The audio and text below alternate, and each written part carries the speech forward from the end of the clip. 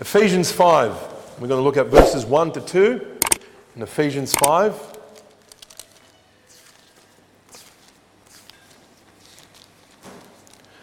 Be ye therefore followers of God as dear children, and walk in love, as Christ also hath loved us, and hath given himself for us, an offering and a sacrifice to God for a sweet-smelling savour. Let's pray. Father in heaven, our gracious God, we do come before you this morning, our Father, and we do ask and pray for your hand upon us as we continue, Lord, to be under your word. We want to praise you, Father, for the privilege it is to be able to meet together here without the fear of persecution.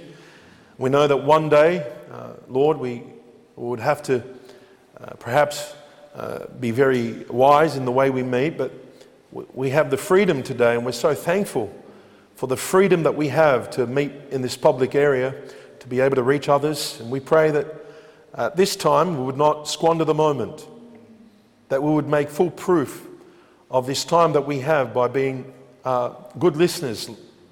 And not only good listeners, but Father, we would have a heart to obey what we hear. We pray through your Spirit and by your word that you would continue to minister to us today, and that you would help me, Father, convey your word simply, plainly, and effectively with conviction to the hearts of your people, that they would be built up in the faith, and the decisions that they will make will be a sweet-smelling savour to you today. Father, we do love you, and we know that you love us. That's why we're here today. And I do ask from you, Father, that you would work in the hearts of those today that do not know you as their Lord and Saviour. I pray that you would use this message to ignite or spark up something in the soul of a dead man, that they'll be convicted of their sin and see their need for Christ and come to know you, and to know you is to know life eternal. We pray, Father, for those that cannot be with us today. We pray that you'd have your hand of grace and mercy upon them. You'd continue to grow them and help them, Father, where they are. We think of Dylan and his family. We pray that you'd have your hand upon them as they travel, and that you would give them the grace to be a witness as they make their way home. Father, we pray all these things, and we praise you in and through the name of your Son, our Saviour, Jesus Christ, and only in his name that we pray. In Jesus' name, amen. Well, we're in our series, A Renewed Walk, and this morning we'll continue in part 2.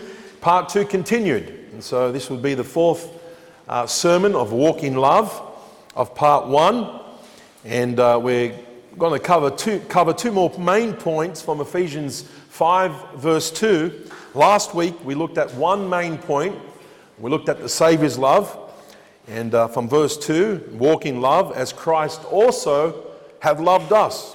We looked at that, and we see that Christ exhibited the no greater love, the greatest love anyone can ever witness is the love of Christ. And over here the Apostle Paul says, walk in love. Paul used that word walk often to illustrate the progress of a Christian and the outward life of a Christian. The life that others can see. And so here we see a manifestation of a life that should be lived or walked as Christ walked in loving others. We cannot find a love that is greater than what we see in Christ. He not only taught it, but he demonstrated it with his life. And so we're going to see two more things. The sacrifice of the Saviour's love in Ephesians 5:2. And we're going to see the savour of love in Ephesians 5:2. So we see the sacrifice of love. He says here, and the love simply given was an offering and a sacrifice to God. And the savour is a love that was a sweet aroma to God. So we're going to look at these two today. We'll start with the first one, the sacrifice of love. What we have to understand that behind the Saviour's love was a free will offering and sacrifice.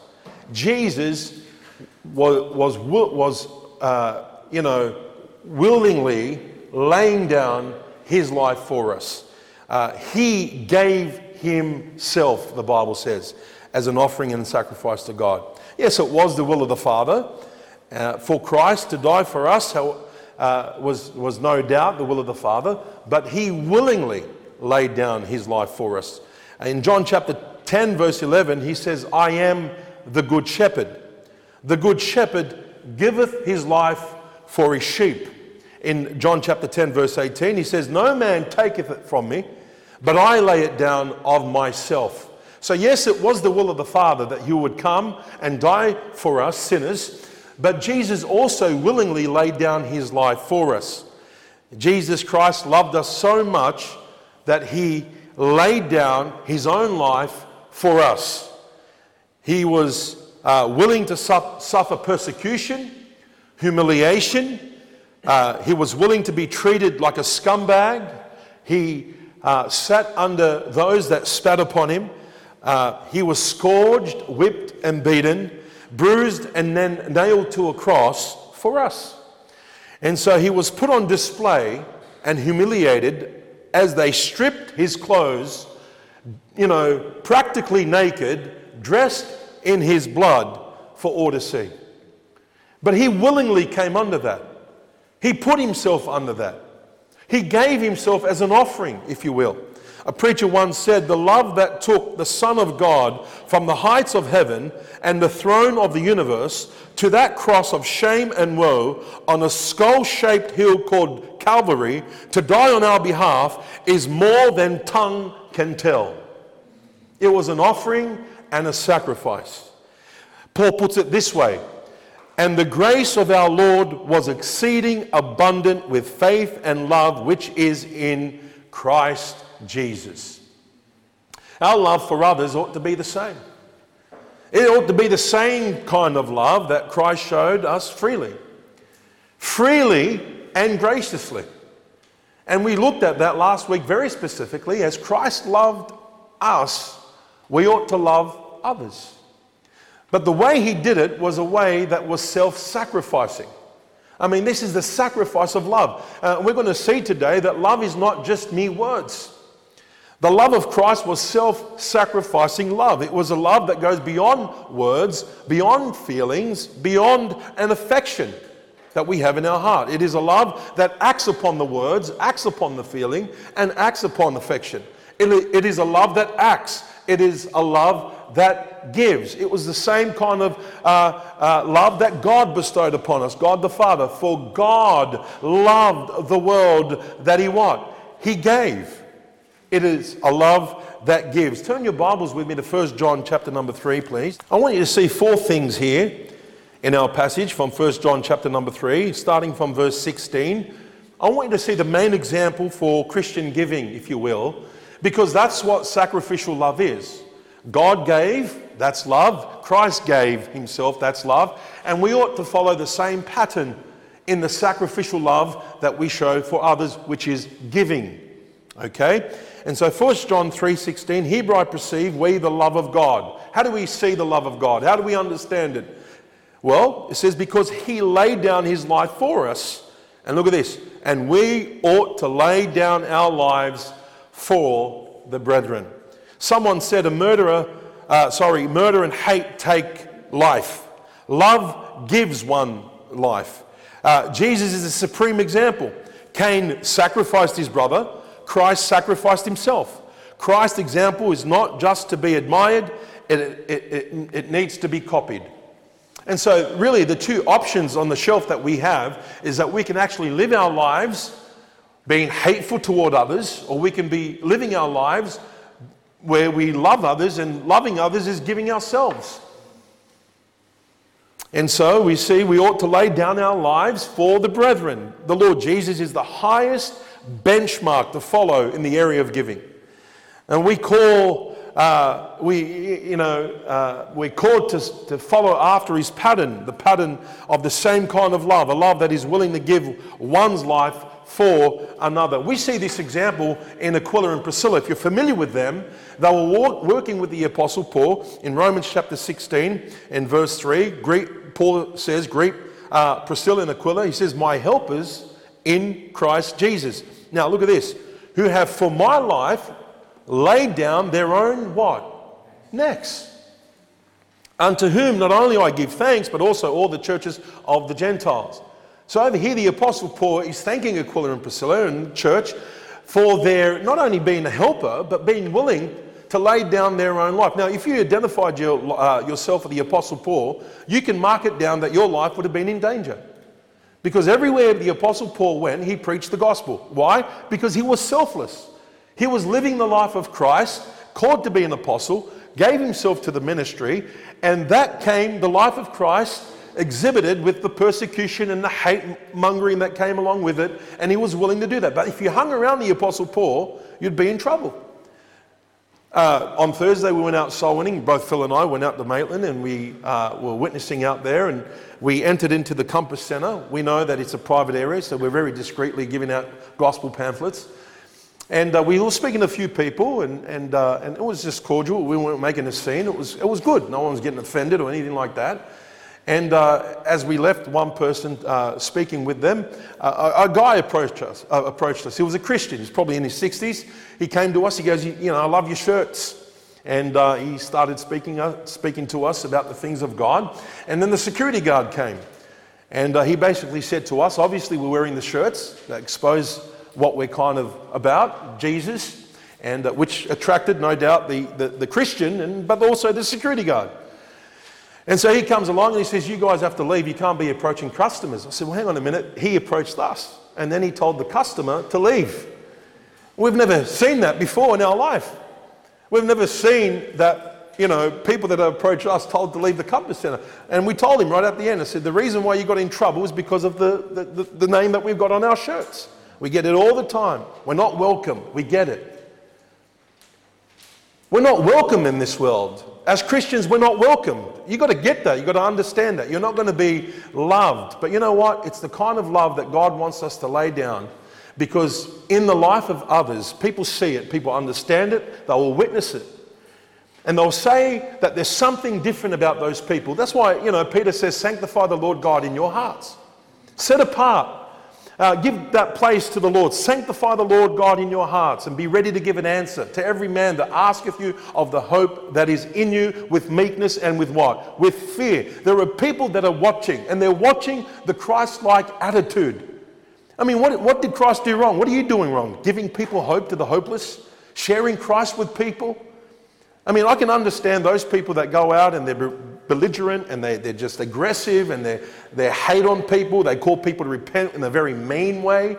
But if you're going out there and you're being Christ-like, witnessing to people, you can mark it down. You will be hated no matter how you present yourself because of who you follow. And we're told to follow in such a way where we're willing to lay down our lives even when it hurts. That's what sacrifice is all about. Even when we're misunderstood, even when people don't understand, even people, if they don't, they don't get it, or, they don't care. But the whole idea here is that Priscilla and Aquila weren't offended by the life of the Apostle Paul. As a matter of fact, they were willing to lay down their lives. They were willing to make themselves of no reputation. And it's the same thing that the Apostle Paul tells Timothy. Don't be ashamed of my bonds. Don't be ashamed. And we know and understand, if Timothy was under the Paul the Apostle, we know and understand and hung around long enough that he wasn't ashamed. Because it was the love of Christ manifesting. Look, to the world and those that reject Christ, yes, we're the offscoring, we're scum. But to that Christian, or to that one that would believe, it's a sweet smelling savour. One is a savour unto death, the other one is a savour unto life. That's what Paul says. We're a savour to both, the haters and those that love the Lord. And so we see the main example for Christian giving is no doubt Christ. We also see the method in this passage for Christian giving. Look at verse 17. But whoso have the world's goods and seeth his brother have need. By the way, the world goods here refers to the things we need to live and sustain life. The world's goods. It's not talking about wants, it's talking about needs. And seeth his brother have need. Of course, this is talking about meeting a genuine need of a brother. We're not talking about a brother that is slothful, not working, someone that's lazy. As a matter of fact, these people, you can do more harm than good if you continue to supply their need and you don't help them get work or whatever it is. And so we're talking about needs here. that people have genuine needs in the world. Brothers have genuine needs. Hey, there are some people in the world that they're not, they have genuine need. And if we can meet that need by the grace of God, we ought to. It's Christian love and Christian giving. William MacDonald said, this does not justify, the Bible says, indiscriminate giving to everyone, because it is possible to harm a man by giving him money with which to buy what would not be good for him, which is true. There are a lot of people out there that they have money to buy cigarettes and alcohol, but no food. We meet them all the time on the street. Oh, give me money, aren't you a Christian? Yeah, I'm a Christian, but I'm a wise Christian. Amen. And I want to meet the need, and I want to show love to people, and I want to show Christ-like love. And this is why the Bible says to be harmless as doves, but wise as serpents. You can do more good and more harm than good to others by giving to someone that's not in genuine need. So over here it says, see his brother have need. There are genuine needs that we must meet, and that's the method. We must see a brother, we want to meet that need. It's Christ-like love. It's perhaps sacrificial. And I want you to see the motive for Christian giving. It says, and shutteth his, but whoso hath his world's good, and seeth his brother have need, and shutteth up his bowels of what? Compassion from him. Look at this. How dwelleth the love of God in him? Our motive of forgiving is the love of God. This is the greatest motive, and we'll see that a bit later on. But it's the love of God toward us. The bowels of compassion here means when we see a genuine need, God works in our hearts by the Spirit of love and moves us to meet the need. That's what's supposed to take place. How dwelleth the love of God in you? Because that's what the Spirit of God, honestly, when we see someone genuine in need, not the wishy-washy love that the world has, and they want to promote themselves, or they want themselves to look good, and they try to meet every need on the pedestal or in the public. No. We're talking about genuine needs that the Holy Spirit of God leads us to meet. If we have the ability by God's grace to meet the need, and we do not meet the need, how dwelleth the love of God in you?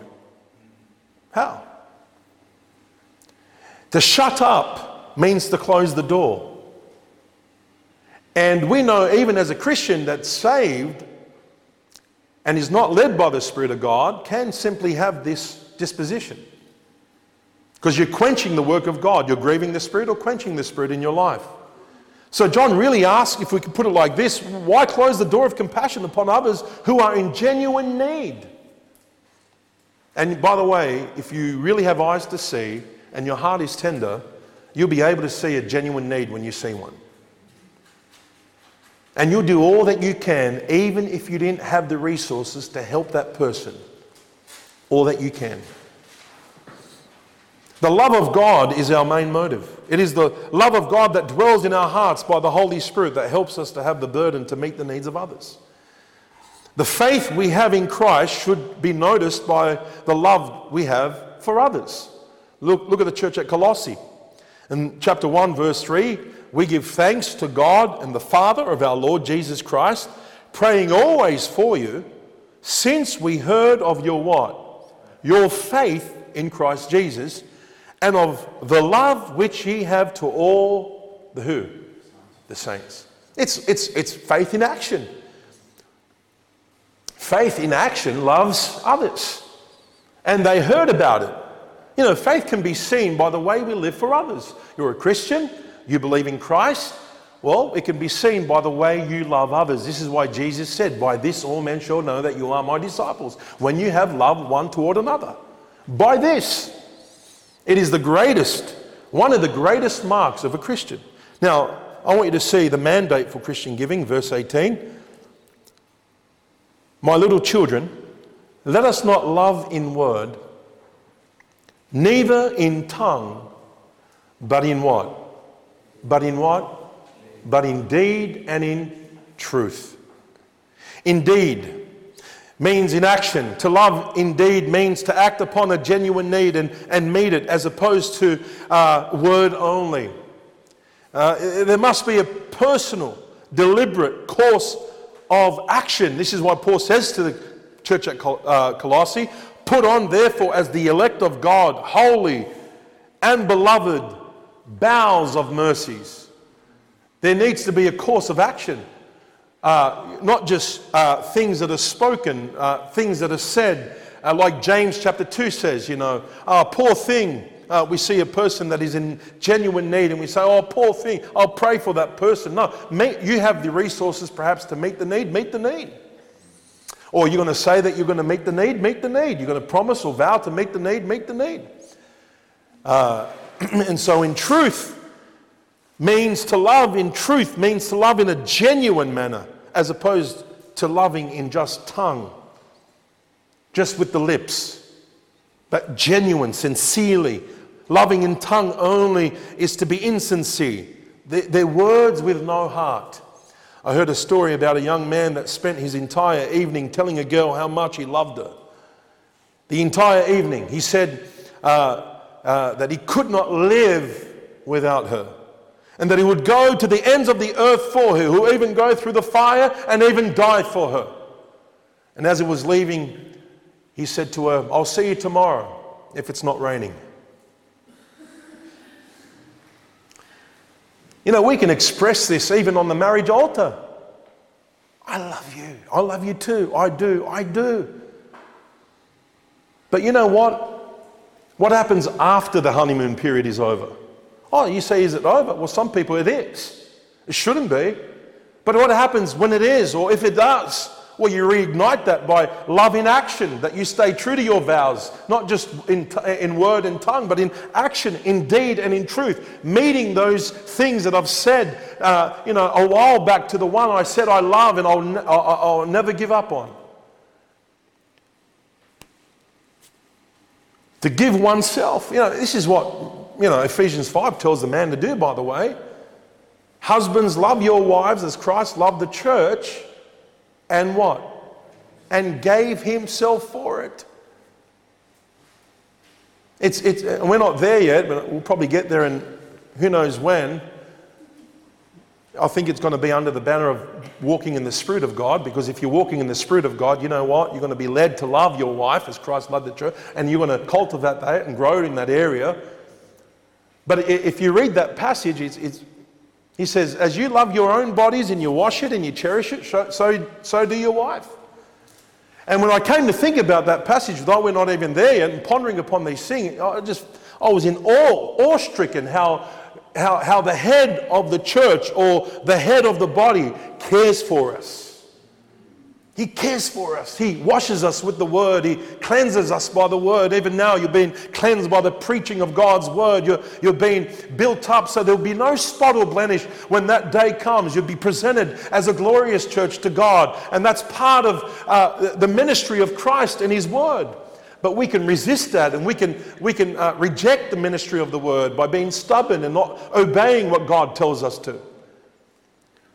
I thought I'd just throw that in there. We're not there yet, but it's a beautiful thought how as we, care for ourselves, we should care for our spouse, love them as Christ loved us. And he gave himself for us, and he lived a sacrificial life. It wasn't just word only. Jesus didn't go around telling people, I love you, I love you, I love you, I love you, I love you, I love you, I love you. No, he showed that he loved them. Now, I'm not saying to you it's wrong to tell someone or show affection to someone that you love them. I believe here what John is saying, not just word and tongue, not only just that, but let your actions meet your words. Live out what you say. You can say to someone that you love them. You can give them that reassurance. It's good. But it is disappointing when you say that to someone and they don't see it in your actions. We must love with all our hearts by being genuine and meeting the needs of others. The Lord would have us to be grace givers and not tithe givers. I want you to use an example that the Apostle Paul wanted to encourage the Corinthians. The Corinthians were a church that made a commitment to meet the needs of the poor people in Jerusalem that were going through a famine. There was a famine in Jerusalem, and the church was suffering. And so Paul, as he went to his missionary journeys, went to different churches and called for them to give to this need. Well, other churches gave. The church at Corinth said they would, but didn't. And so he uses now the churches of Macedonia to encourage them to give. It wasn't a comparison. It wasn't there to put them on show. It was there to encourage them to say, look, listen, the grace of God worked in the churches of Macedonia. Watch how the grace of God can work in your life. What do you mean? To be grace givers, sacrificial givers, giving, if you will, in a way that, meets the needs of others, and at the same time, it's a sacrificial offering. I want you to see this in 2 Corinthians, if you will, 2 Corinthians 8. And I want you to see verse 1. Notice what the Apostle Paul says here to the Corinthians. He says, moreover, brethren, we do you to wit. Now, this is a different word. We want you to know. Well, what do you want them to know? Well, we want you to know, church in Corinth, of the grace of God bestowed on the churches of Macedonia. How that in great trial of affliction, the abundance of their joy and their deep poverty abounded unto the riches of their liberality.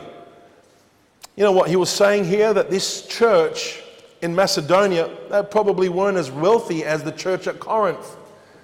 But yet, in their trial and their affliction and their deep poverty, they gave.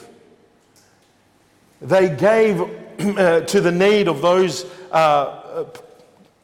brethren in Jerusalem. He says, for their power, I bear, or power or strength or ability, I bear record, yea, and beyond their power, they were willing of themselves. In other words, they were a people that really didn't have the resources to meet the need, but listen, somehow they went beyond their ability and gave beyond their crumbs, like the Pharisees, and they were like that widow with the 2 mites to meet the need. You remember that story that Jesus told his disciples about the Pharisees, how they gave out of their abundance, and the widow with all her 2 mites. Well, the widow with the 2 mites, it was a sacrificial gift. She gave to the treasury box. By the way, if you give to the treasury box back then, those that were in charge were there to meet the needs of the ministry. And the Pharisees gave out of their abundance, their overflow. It didn't hurt them. But this widow with 2 mites, she gave out of her living. In other words, it could have been out of the living for that day or for that week. She would have probably went hungry for that week or fasted for that week, in order to give in a sacrificial manner. Now, this is not manipulative from Jesus' part to his disciples. He's just saying, look at the difference between a Pharisee giving and a woman that really wanted to give to the service and the ministry of the Lord. And so it is with this church of Macedonia. They gave out of their deep poverty. They were even afflicted. And they wanted to meet the need. It gets even better. Look at verse 4. Praying us with much entreaty that we would receive the gift and take upon us the fellowship of the ministering to the saints. In other words, it was like, we beg you, Paul. They were praying, they were begging, they were saying, please take this. We want to be part of the ministry of giving to the needy saints in Jerusalem. You didn't have to tell these people to give. They were wanting to give. They heard a need, they wanted to meet it. They jumped up to it, they want to meet the need. They weren't reserved about it. I mean, it wasn't he, like the Paul, trying to convince the Corinthians, come on, give. You said you want to give, now give. No, it was the other way around. These people were begging Paul to give. Now, I'll say to you, that's the grace of God upon their lives. You can't do that if you're not in the grace of God. You can't do that if you're not walking in the spirit of love. You can't live that kind of sacrificial way if you're not in tune with the things of God by the Spirit of God. You know why? You know what you're going to resort to? You're going to live for yourself. All you're going to do is take care of yourself, pamper yourself, not even think about others. It's all about self, self, self. That's all you're going to do. Your life is just wrapped up about yourself. You're not thinking about how I can give to the ministry of the Lord to further the ministry, or in any way, shape or form. You're thinking about themselves, yourself. These people weren't thinking about themselves. In verse 5, this they did, look at this, not as we hoped, but first gave their own selves to who? Here's the key, don't miss it. This is the key. But first gave their own selves to who? To the Lord. That's the key. and unto us by the will of God. They were serving God they weren't following Paul. And by the way, the churches of Macedonia, it covers the church of Philippi, Thessalonica, perhaps Berea. We don't hear about any church in Berea, but it looked like there could be one, but a letter wasn't written to them. However, these letters of Thessalonica and the church of Philippi could have been passed around. But you know and understand that when the word of God came to the people at Thessalonica, they received it as the word of God indeed, not as the word of man. And he commended them for that. And there's a big difference when you're serving God and serving man. When you're serving man, it's limited. Your life is limited because you'll only serve as long as they see or as you get the applauses, the amens, the following, whatever it is, the likes. But when you're serving God, when you get zero, you'll still serve God the same, if not more, because your serving is not contingent based upon what people do, their actions and reactions. It's serving God first and foremost. Well, the church at Corinth always undermined the apostleship of Christ. They always had an excuse. But Paul always directed them to keep their eyes on the Lord, like he is here. And verse 6, insomuch that we desired Titus, that as he had begun, so he would also finish in you the same grace also. He wants the same grace that the churches of Macedonia were bestowed upon, the same grace. I hope that you can be under that same grace. It's only by the grace of God we can do anything, by the way, brethren. That's what Paul the Apostle said to the Corinthians. I am what I am by the grace of God. He says, I labored more abundantly than they all, yet not I, but the grace of God that was with me. Now, again, Paul's not undermining all the other apostles, because with the responsibility comes the ability. God gave the ability with the apostle Paul. I mean, he had a schedule like none other. It was God's calling for his life. With it came persecution, trials, but with it came the grace of God for him to do what God's called him to do. But I'm afraid today with people with less responsibility don't even know what the grace of God means and how God wants to stretch their faith. Because if you're not resorting or trusting the grace of God, in essence, you are just resorting to man-centered ministry, and that includes yourself. Look at verse 7. Therefore, as ye abound in everything, in faith, in utterance, and in knowledge, and in all diligence, look at this, and in your love to us, see that you abound in this grace also. I speak not by commandment, but by occasion of the forwardness of others, to prove the what? The sincerity of your love. Okay, you said you want to give to these poor saints in Jerusalem. Prove you are. Is that manipulation? No. Why vow a vow? Why say you're going to meet the need and you don't meet it? This is the whole point that, John is saying, don't love in word or tongue only, but in deed and in truth. What's the second example Paul gives? Not only the church, but also, or the grace of God that was upon the church, or the churches in Macedonia, but he also gives Christ as the supreme example. Look at verse 9. For ye know the grace of our Lord Jesus Christ, that though he was rich, yet for your sake he became what? Poor. That through his poverty ye might be what?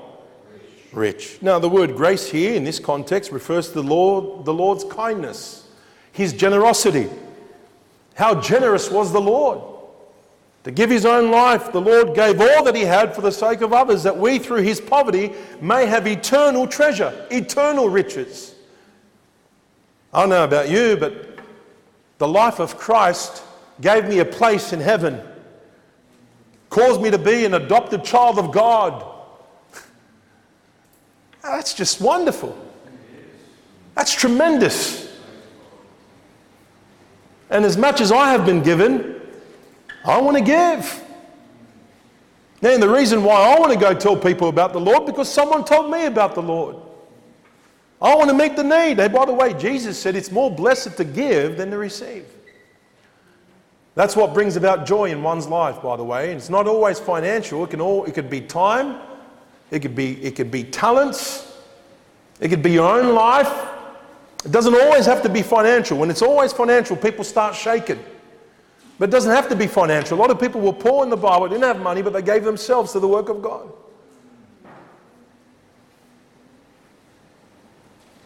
Matthew Henry said, the godlike grace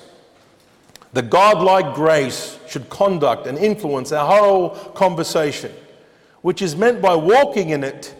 It should be the principle from which we act. It should be it should direct the ends at which we aim. It's true. This is the godlike grace. It should influence our whole conduct in life.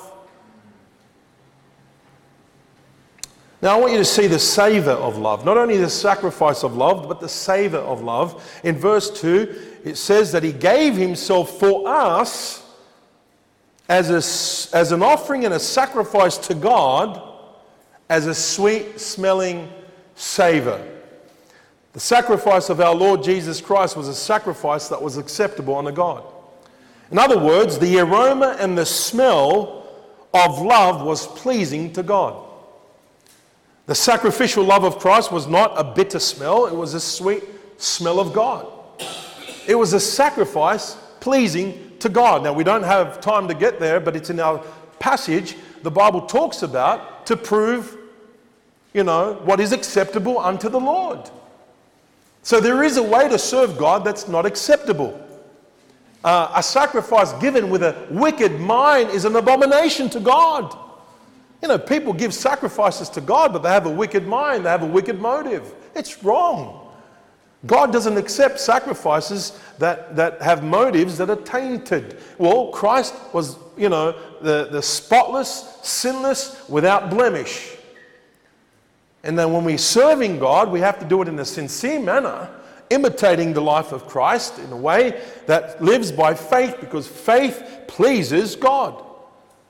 Someone once said, in love, so measureless, so reckless of cost, for those who were naturally so unworthy of it, there was a spectacle which filled heaven with the fragrance of God's heart with joy. And I don't know about you, but I want my service to God to be genuine, sincere. I want it to be in such a way where there's no hypocrisy, the love without dissimulation. It's not trying to serve to show others up. It's not trying to compete. It has a genuine love for God, to live for others. There's no ill intent. There's no motive in it but to please God. The love of Christ is described as an offering and a sacrifice to God. An offering is when you offer something to God. A sacrifice has the component of death attached to it. So Jesus was an offering, gave himself as a sacrifice, his whole body. He gave himself as a burnt offering to God. So this depicts the fact that our Lord was completely devoted to the will of God. He left nothing. There was nothing that he held back. He surrendered all to the will of the Father, even to the death of the cross. Pleasing the Father was the greatest motivation the Lord had. It was the joy that was set before him. That should be the same motivation that we had. Even from a little boy, Jesus sought to please his heavenly Father. He said to his earthly parents, "Wist ye not that I must be about my Father's business?" Right from 12-year-old. He didn't live his life like we see the average man living his life today. Wasteful, vain. This is how we started the series, right? Renewed in your mind. Renewed in your mind that you should not walk as those Gentiles walk in the vanity of their what? Minds. When Jesus started his public ministry and submitted himself to be baptized under John, there was a voice from heaven that came that said that this is my beloved Son in whom I am well pleased. Why? Because he was there to fulfill all righteousness. John was blown away at the fact that he was baptizing Jesus. He was trying to clear the record and say, aren't I supposed to be baptized by you? He says, hey, listen, this is to fulfill all righteousness. And then once he came under the Father will to be baptized, as if he was a sinner, a man.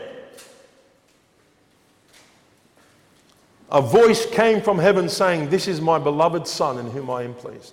You know what he told the Pharisees, who opposed him time and time again? He says to the Pharisees in John 8 verse 25, he says, "The Father hath not left me alone, for I do always those things that please him." Always.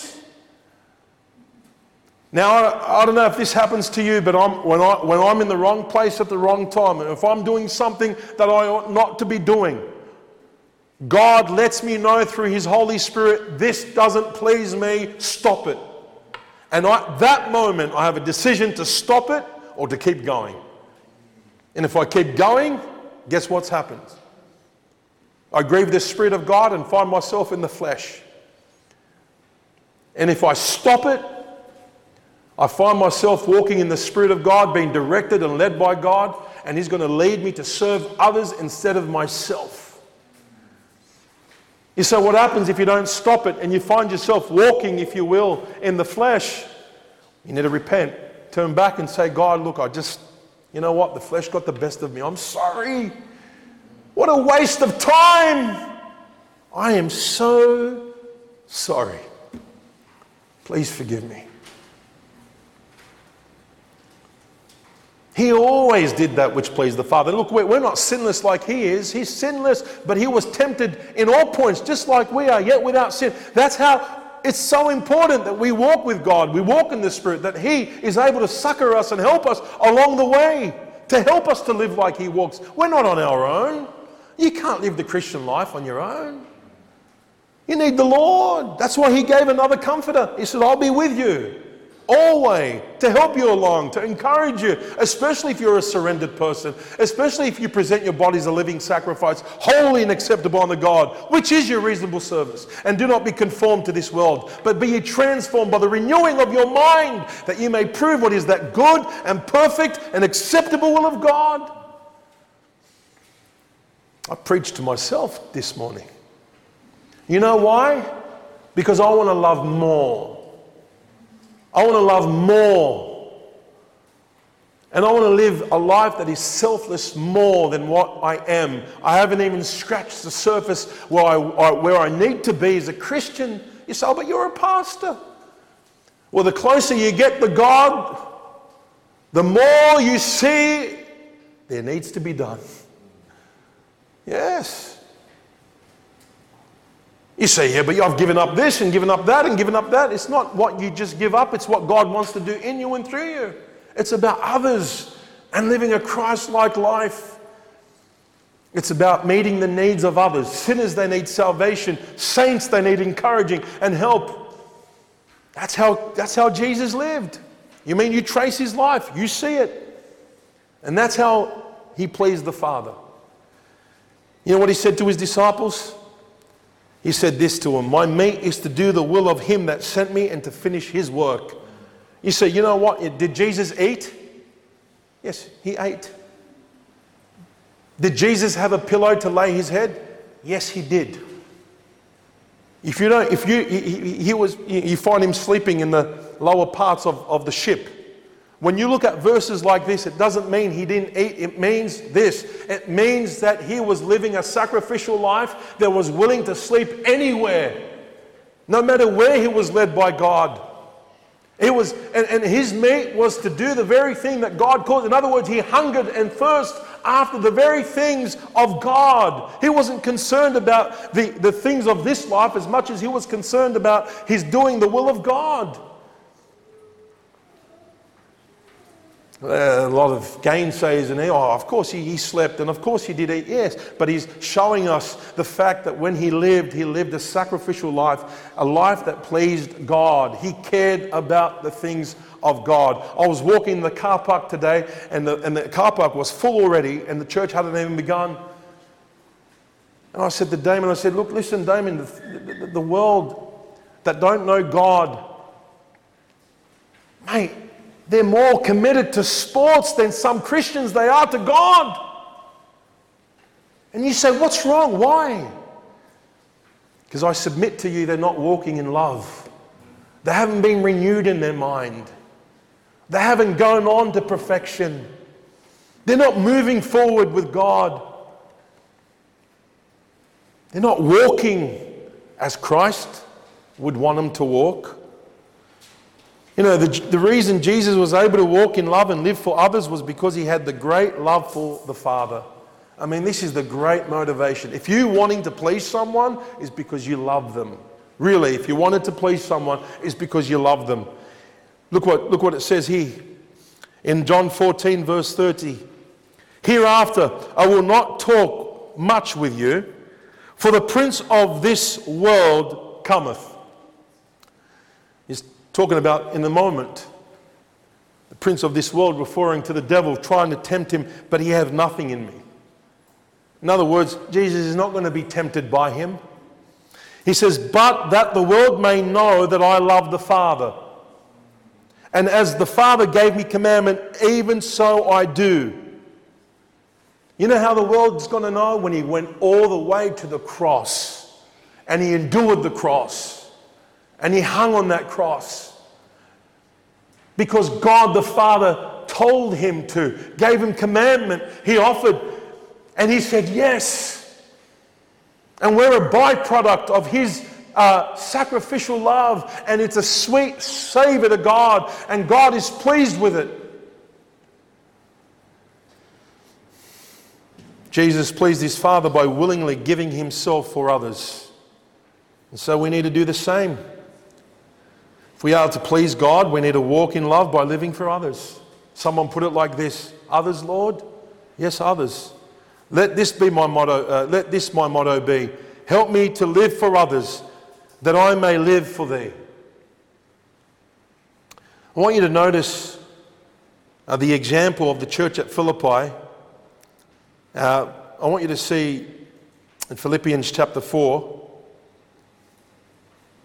Paul talks about the love and the support the church showed to Paul when he was in need. Now, Paul was no doubt called by God. You can see that very clearly by reading the scriptures. And the church at Philippi were the main supporters for the Apostle Paul. Philippians 4, look at verse 10. I want you to see this.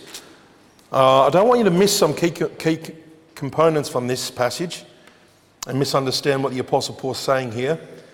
In verse 10, he says this: but I rejoiced in the Lord greatly, that now at last your care for me hath flourished again, wherein you were also careful, but ye lacked opportunity. In other words, they didn't have any other opportunity to care for Paul, but their opportunity came. In other words, these church saw the Apostle Paul to be a true missionary indeed, unlike the Corinthians, who always challenged his apostleship. They saw him. He was from God. They were the byproduct, the fruit of his ministry, and they wanted to be behind him. That's why he opened the letter by saying that he thanks God on their behalf, for they were, in the beginning, the fellowship of the gospel. Right from the beginning, they were supporting the Apostle Paul. And then from then, they sought every opportunity, very careful. Paul, do you need anything? Paul, how can we help you? Paul had to do a little tent making in order for him to continue his ministry. And he didn't mind that, as we're going to see. Paul wasn't looking for any kind of gift. He wasn't pressuring people for any kind of gift. I want you to see, he says in verse 11, not that I speak in respect of want. He says, for I have learnt in whatsoever state I am, therewith to be what? Content. So it was okay with the Apostle Paul if he had to go and do some tent making, no problem. It's the will of God for him to go and do, that's no problem. Verse 12, I know both how to be abased and I know how to abound. Everywhere, in all things, I am instructed both to be full and to be what? Hungry. Both to abound and to suffer hunger. And this is, by the way, verse used in context. I can do all things through Christ which strengthens me. In other words, no matter what condition I am financially, whether I have much or have little, God is going to strengthen me and I can do all things through him. Amen? Notwithstanding, ye have well done that ye did communicate with my affliction. Again, the Apostle Paul was in a Roman prison at this point. He was bound in prison. You can just imagine the prison food over there. Well, Paul didn't really care. You know what Paul was doing? He was preaching in the palace. That's where his mind was. Because if you read Philippians 1, chapter 1, he says, look, listen, for me to go to be with the Lord is far better. Man, if it was up to me, I'd be with the Lord. But the reason I stay here, because it's more beneficial for you. God is using me to be a blessing to you.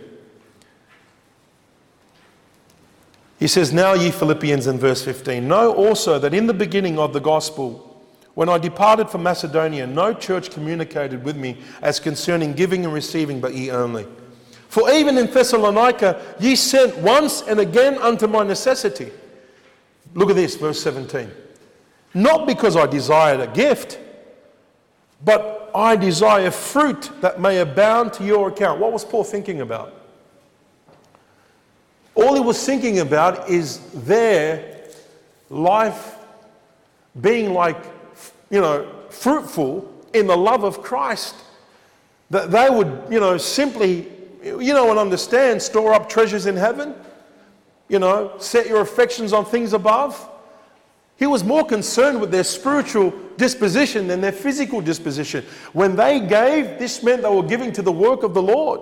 Because if Paul had much and he didn't need, he would have channeled that so easily, and he did to those that were with him. He had to take care of those people that he was with.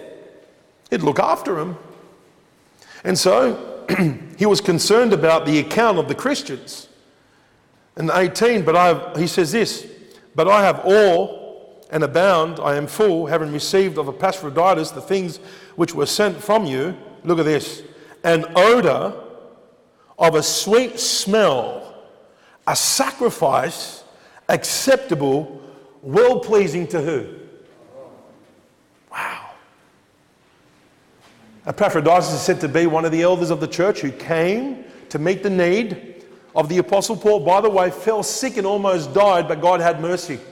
So not only the church at Philippi, but Epaphroditus willing to risk his life, even sick unto death, to meet a man's need, not that he asked for it. And he says, you did well, I'm content. You looked after me.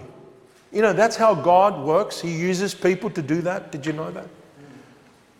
He works through us. Why? Because God can meet the need in any other way. He can make, heaven rain with money. He can have money growing on trees. You could just see when he told one of the disciples to get a coin from the fish's mouth and pay the taxes. He could do that.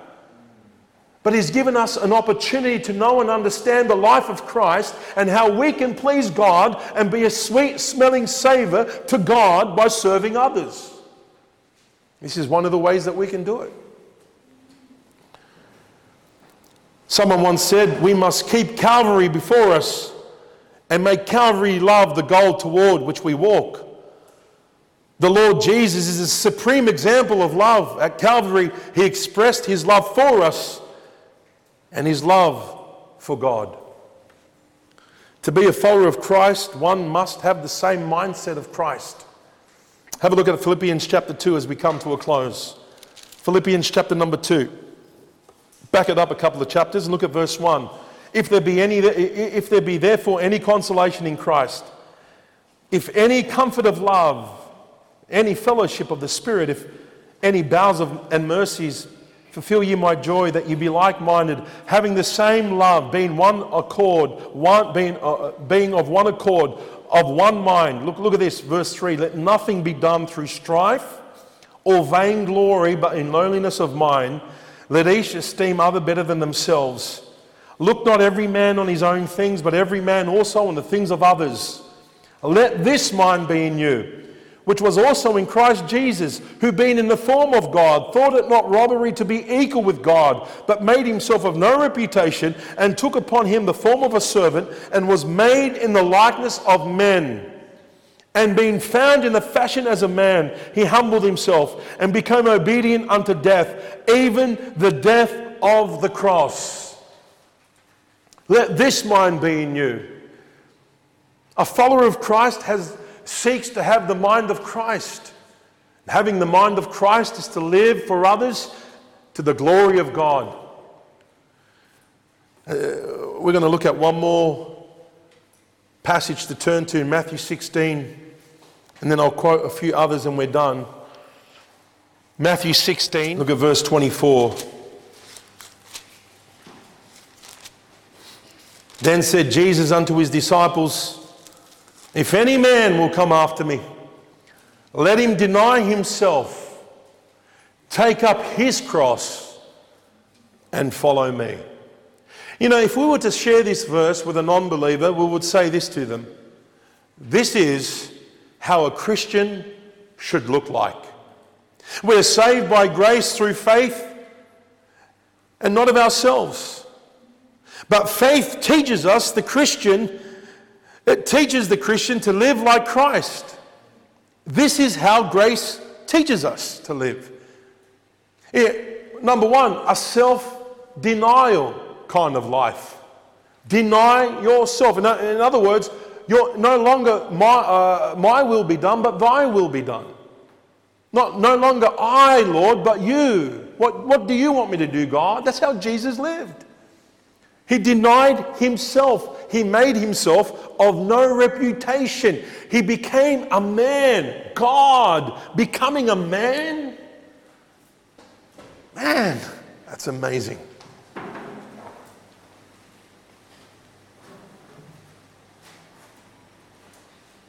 I deny my dreams. I deny what I want to do in life. You ask the kids, man, every single one of them, they at least want to be 5 things when they want to grow up. And they change their mind. You know, oh, I want to be that now. And then they want to be that and want to be that. And we keep telling them, you can, but what does God want you to be? I don't mind you being a carpenter as long as you're a Christian carpenter. You didn't have to grow up to be a preacher. What if God didn't call you to be a preacher? But God's called everyone to be a witness. That's for sure. I know that. I just want God's will for your life. I mean, the worst thing is to play out of God's will. I mean, you read Ephesians 4. Walk in the vocation wherewith you are called. Find out what God wants you to do. And if you don't know what He wants you to do, sit back and settle down and seek the Lord, and in time He'll reveal it to you, and do what you need to do now by denying yourself and submitting under the proper chain of authority, which is right now your parents. Amen? Amen? Yeah. It's how God orchestrated things. Unfortunately, right now you see the kids in the home want to rule the home. Isn't that a bit sad? Everything the kids want, the parents give to them, thinking that's love. No, love is to lead by example. It's to serve them and lead them and nourish them in the admonition and the nurture of the Lord. And second of all, not only he says self-denial here, but also a sacrificial walk, carrying the cross. Carry your cross. Brethren, our cross is not bearing the burdens of our sin. That's not the cross. That's sin. Repent. This is my cross to carry. It's an addiction. No, it's sin. Repent. The cross that was bore was always bore for others. Jesus carried that cross for others. Carry your cross. It was the cross that He bore for others. In other words, you no longer live a compromising, convenient way of life, but a life that endures hardness by living for others to the glory of God. You say, how many times have you said that during this message? Well, this is the whole point of the message. We need to just drive it in. We need to live for others to the glory of God. That's the whole point of our life as a Christian. That was the life of Christ. Because then He goes on to say, follow me, which is not only a self-denial, a self-sacrificing, but a Saviour following. A Saviour following. Follow the Saviour. Follow me. That's what a Christian is. It's Galatians 2, verse 2. I'm crucified with Christ. Nevertheless, I live, yet not I, but Christ liveth in me. And the life which I live now in the flesh, I live by faith in the Son of God, who loved me and gave Himself for me. That's how I live. That's my motto. That's how God wants us to live. Listen, this is the renewed walk we must cultivate as Christians. Walk in love. This is how we ought to live from here on. That's what Paul's saying to the Ephesians. From here on, don't walk like Yeah, these other Gentiles in the vanity of their mind, they're living for self aimlessly, no eternal perspective. They're not living like Christ. You, as dear children, be followers of Christ. Live like your Savior. He gave himself as an offering to God. You give yourself as an offering to God by living for others. But you can't do that if you're not saved. So my last question here this morning is, are you saved? Trying to live out the Christian life without being saved is so frustrating. You have no help.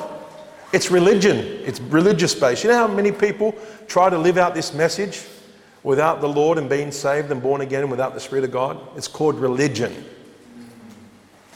That sacrifice God is not well pleased. Trying to live the Christian life without Christ in you, the hope of glory,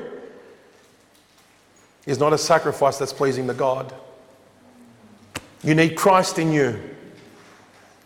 Amen? Yeah, if you're not saved, get saved. So how do I get saved? Come and see me at the end of the message. Open up the Bible and show you how to get saved. And then God begins to do a work in you that no man can do. And as long as you continue to say, yes, Lord, and yes, Lord, you don't grieve the Spirit of God or quench the Spirit of God, He'll keep you going on that trail of spiritual growth and sanctification and being like your Saviour. And over the years, you can look back and you can see a miracle work and you can say that, I had a twin 21 years ago. I had a twin.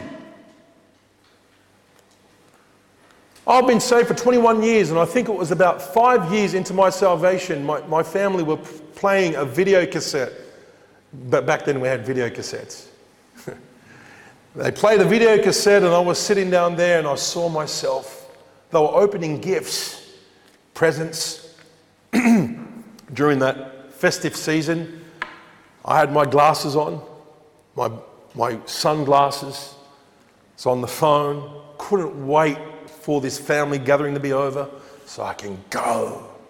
So go where, Charlie? Go and sin. Go and have fun. Couldn't wait. Family gathering, nephews and nieces. I was over it because I was selfish. But I was watching that and I was horrified.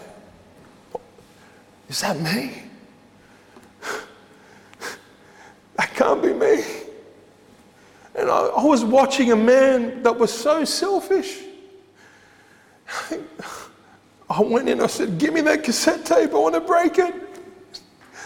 That was a selfish man, and I'd never want to be selfish again, living my life for myself. And I was only about 5, perhaps several years in the faith. And we ever see spots of selfishness in our lives, we should just, I don't want that. I don't want to be selfish in my marriage. I don't want to be selfish as a father. I don't want to be selfish as a pastor. I don't want to be selfish as a friend. I don't want to be selfish as a worker. I want to be selfless. I want to live for others as Christ lived for me, as He died for me, laid down His life. I want to think of others, not about me.